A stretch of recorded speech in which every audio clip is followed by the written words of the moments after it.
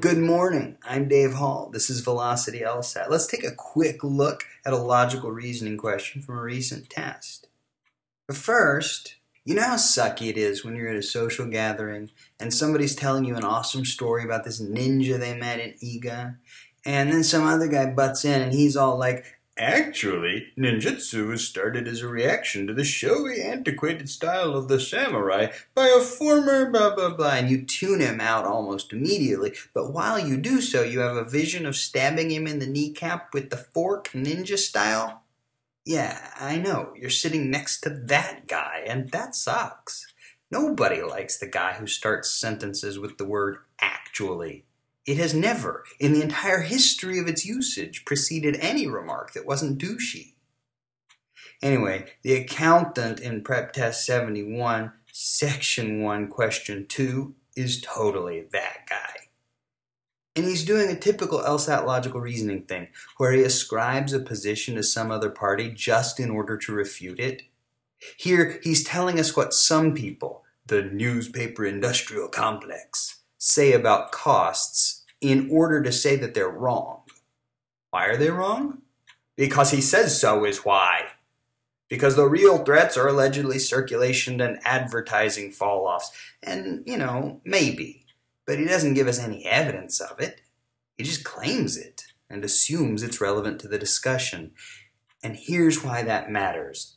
This faulty logic is a typical error of reasoning committed by the LSAT, and you'll notice that here it doesn't come in an argument that we've been asked to attack or defend.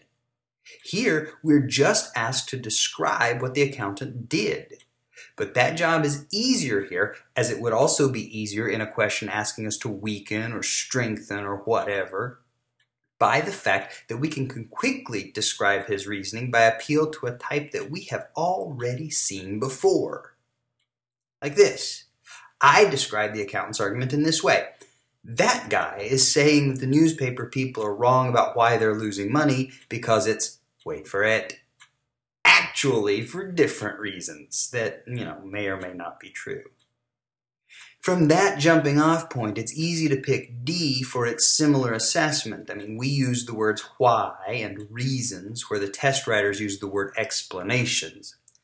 This is the kind of synonymous description that we're looking for in a right answer. So I guess what I'm saying is this. First, knowing types of commonly committed errors of reasoning is helpful for more than just identifying and exploiting flaws. Second, answering questions before going to answer choices makes us more efficient, more correct, and more full of the smug deliciousness of self-satisfaction.